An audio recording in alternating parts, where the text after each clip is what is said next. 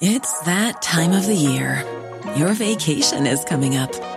You can already hear the beach waves, feel the warm breeze, relax, and think about work.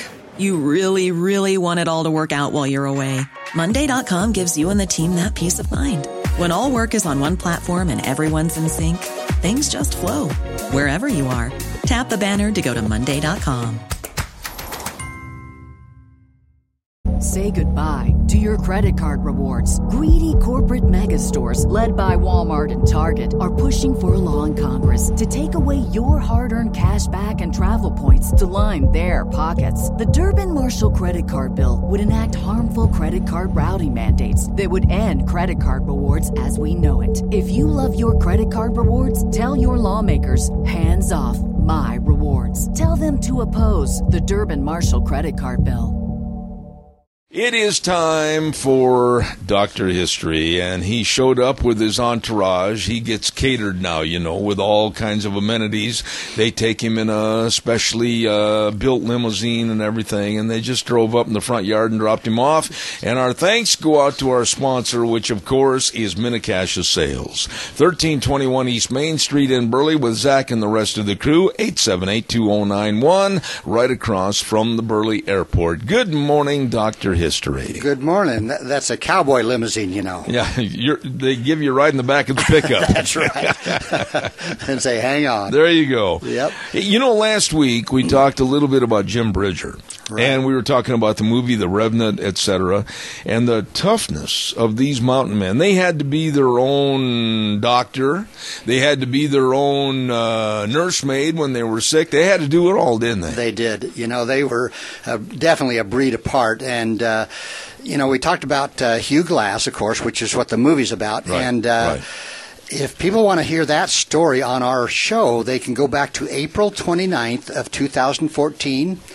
And there's also, we did another one about Bridger on June 10th of 2014. Okay, you looked those up. So there's two shows back in 2014 that talk about this. But I did find out since last week that Hugh Glass, of course, he never was able to kill Bridger or Fitzgerald. But he actually continued trapping and actually came right up in our area, right along here in the Snake River. Really? As a trapper and a mountain man, went right on up the Snake and actually was over on the Yellowstone River with two other guys when they were attacked by about 30 Arikara Indians and killed. So that was where Hugh Glass was killed. So he lived through the bear attack, right? And he lived through the absolute leaving of his partners, left him for dead, right? And then he gets killed later by the Indians. Yeah, yep. Wow. But he did catch up with the guys he wanted to revenge against, but didn't. Yeah. Really. So. Yeah. Anyway, we're going to talk again about Jim Bridger, but he's kind of a secondary character in this story, so to speak. Okay. We're going to talk about a guy by the name of Joseph Meek. M-E-E-K. Yes. All and right. You may have heard of him, but, trapping was not a business which could be carried on profitably by large parties of men. Though the main camp might contain many camp keepers, Indian women, children, packers, horse guards, the men who harvested the fur had to operate in small groups or alone. And unfortunately, that's why some of them were never heard of again, too. When Jim Bridger's brigade moved over from the headwaters of the Snake River to Yellowstone Country, Joseph L. Meek went on far ahead alone. All by himself? By himself. Wow. Okay, on the fifth day out from camp, a large war party of Crows caught up with him. They were on the prairie, and Meek was forced to skip to the creek bottom and riding his mule for all he was worth, trying to get away. Of course, it was swarming with these Indians. They were hard on his trail, yelling and shooting a random shot now and then as they closed in on him. And now, unfortunately, the beaver had drained the water out of the creek and made dams, and Meek's mule mired down in the swamp. Uh-oh. And you've seen horses or mules, when they get in mud, yeah. They're just pretty much... There's trouble in River City. There is. So, by the time the Indians were close, he was ready for them. And he brought Old Sally, as he called his rifle, up to his face, ready to fire his last shot. And as he puts it, I knew it were death this time unless Providence interfered to save me. And I didn't think Providence would do it. So he kind of figured this was his last hurrah. Now, right there, I want to ask you, we've talked about this in the past, and I don't mean to interrupt, but we're talking about the old cap and ball rifles. One shot, and then reload. Yeah. And it's not like the guys on the other side of the rifle are going to say, oh, wait a minute, he's reloading. That's right. Hold up. So, but in this case, the Crow chief was in the lead. And when he found himself looking down the muzzle of Meek's gun, he slowed up and yelled to him. He says, lay down your gun and you will live. Now, Meek's state of mind was kind of easily understood. And here's what he said. Well, I like to live. Being then in the prime of life, and though it hurt me powerful, I resolved to part with Sally. Now, he took a big risk in the thought and belief that when a chief talks to you, A, was it really the chief? B, is he a man of his word? Exactly. Well, he says, I laid her down. As I did so, the chief picked her up, and one of the braves sprang at me with a spear. And would have run me through, but the chief knocked him down with the butt of my gun. Really? So that's a good thing. So far, so good. Okay, they led Meek out to the high prairie south of the stream. There they all halted and turned him over to 3 Indian women, while the warriors sat down in a circle to smoke and decide his fate. You never did tell me if he got the mule out of the mud. I think he did. Okay. They wouldn't leave him. So Meek, however, never lost his nerve, and while they debated, he coolly counted them. There were 187 warriors, 9 boys, and 3 Indian women guarding him. And a partridge in a pear tree. Yeah. This wasn't a small party. So they talked for what seemed... and he's the only white guy there, right? Yeah. For about 3 hours. He just sat while they were debating what to do with him. It's probably a good thing he did. Yeah.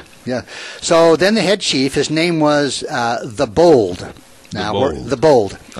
He summoned Meek into the ring. He said, I have known the whites for a long time, and I know them to be great liars, deserving of death. But, he says, if you will tell the truth, you will live. Okay, now here's where it gets interesting. Ask me anything you want to know. In fact, this might be a good time for a break, Zeb. I think it is. We'll leave them hanging like those Saturday morning cereals.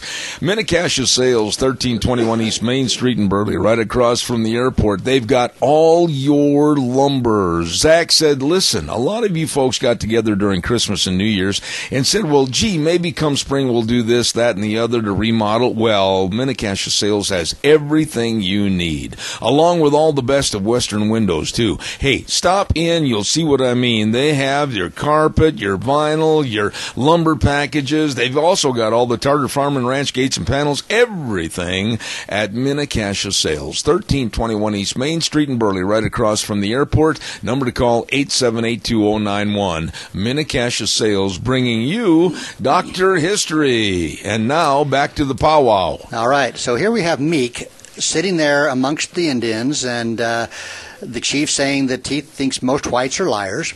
So here's what Meek thought to himself. He thought, they will fetch the truth out of me if there is any in me. That's how he worded it, right? That's the way he worded it. Yeah. So the chief went on. He said, tell me where are the whites you belong to, and what's your captain's name? Well, Meek looked the chief in the eye and said proudly, Bridger is my captain's name, or in the Crow tongue, Kasapi. Let's stick with Bridger. Also known as the Blanket Chief. Okay. Did you know that? Bridger is called the Blanket Chief? No, and I'm not going to ask you questions either. Okay.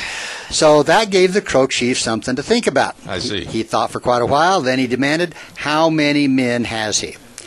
Now, Meek knew that Bridger's company contained some 240 men. Yeah. Enough to lick the hind sides of the Crow war party.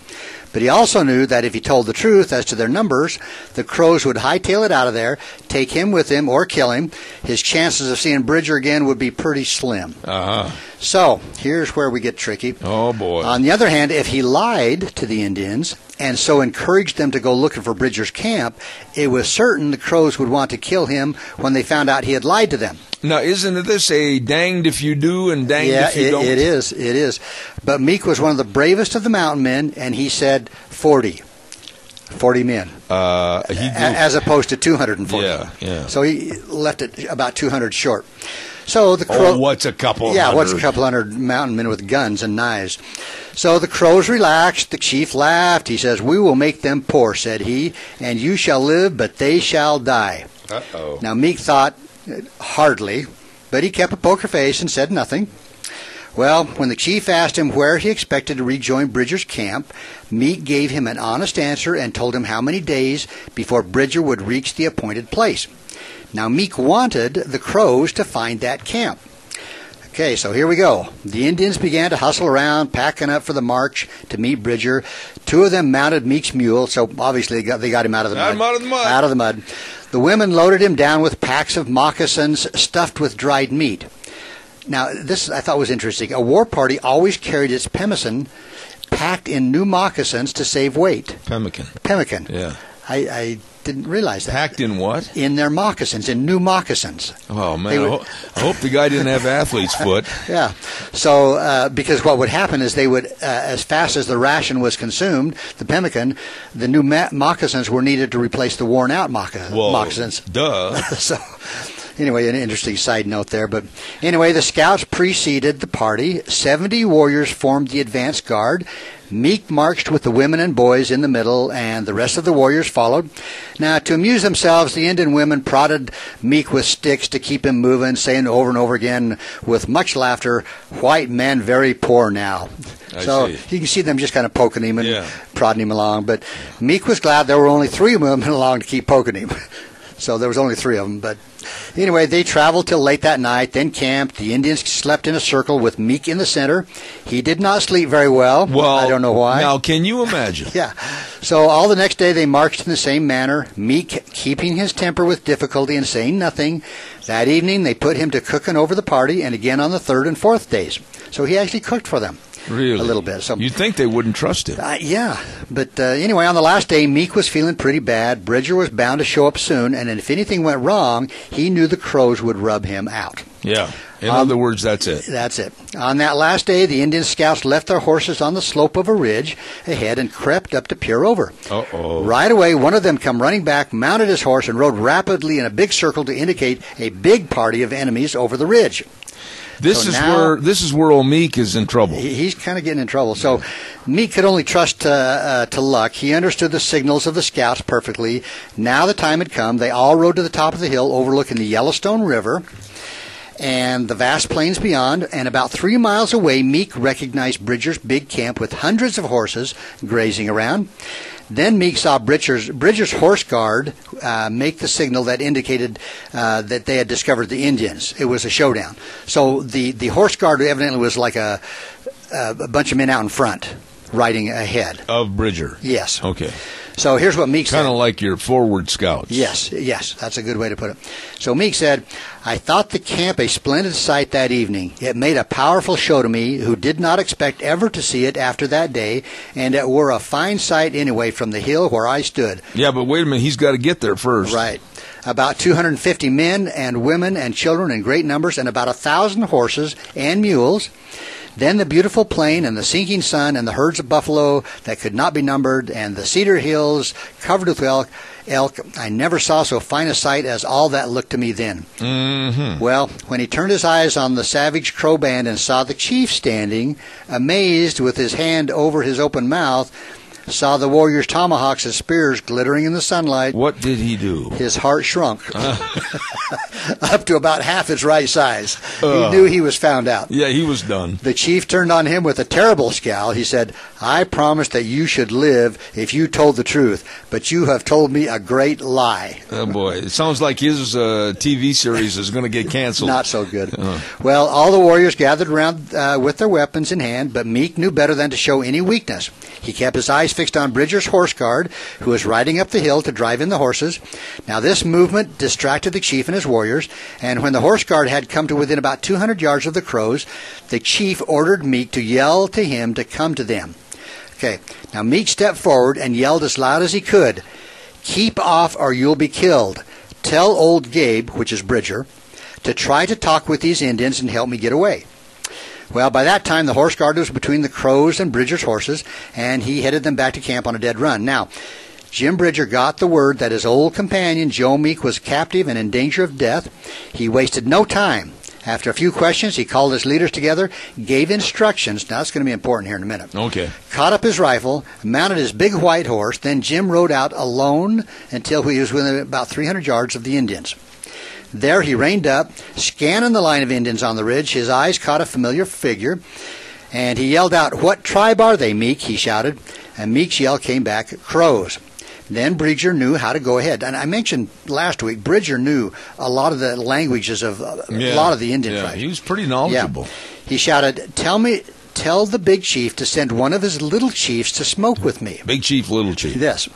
Jim saw Meek turn to the bold, the big chief, to translate the message. After a little thought, the Crow chief beckoned to Little Gun. Little Gun. To go forward and smoke with the blanket chief. Okay, so are we straight? Bring your can of Prince Albert. That's right. So here's Little Gun and Bridger.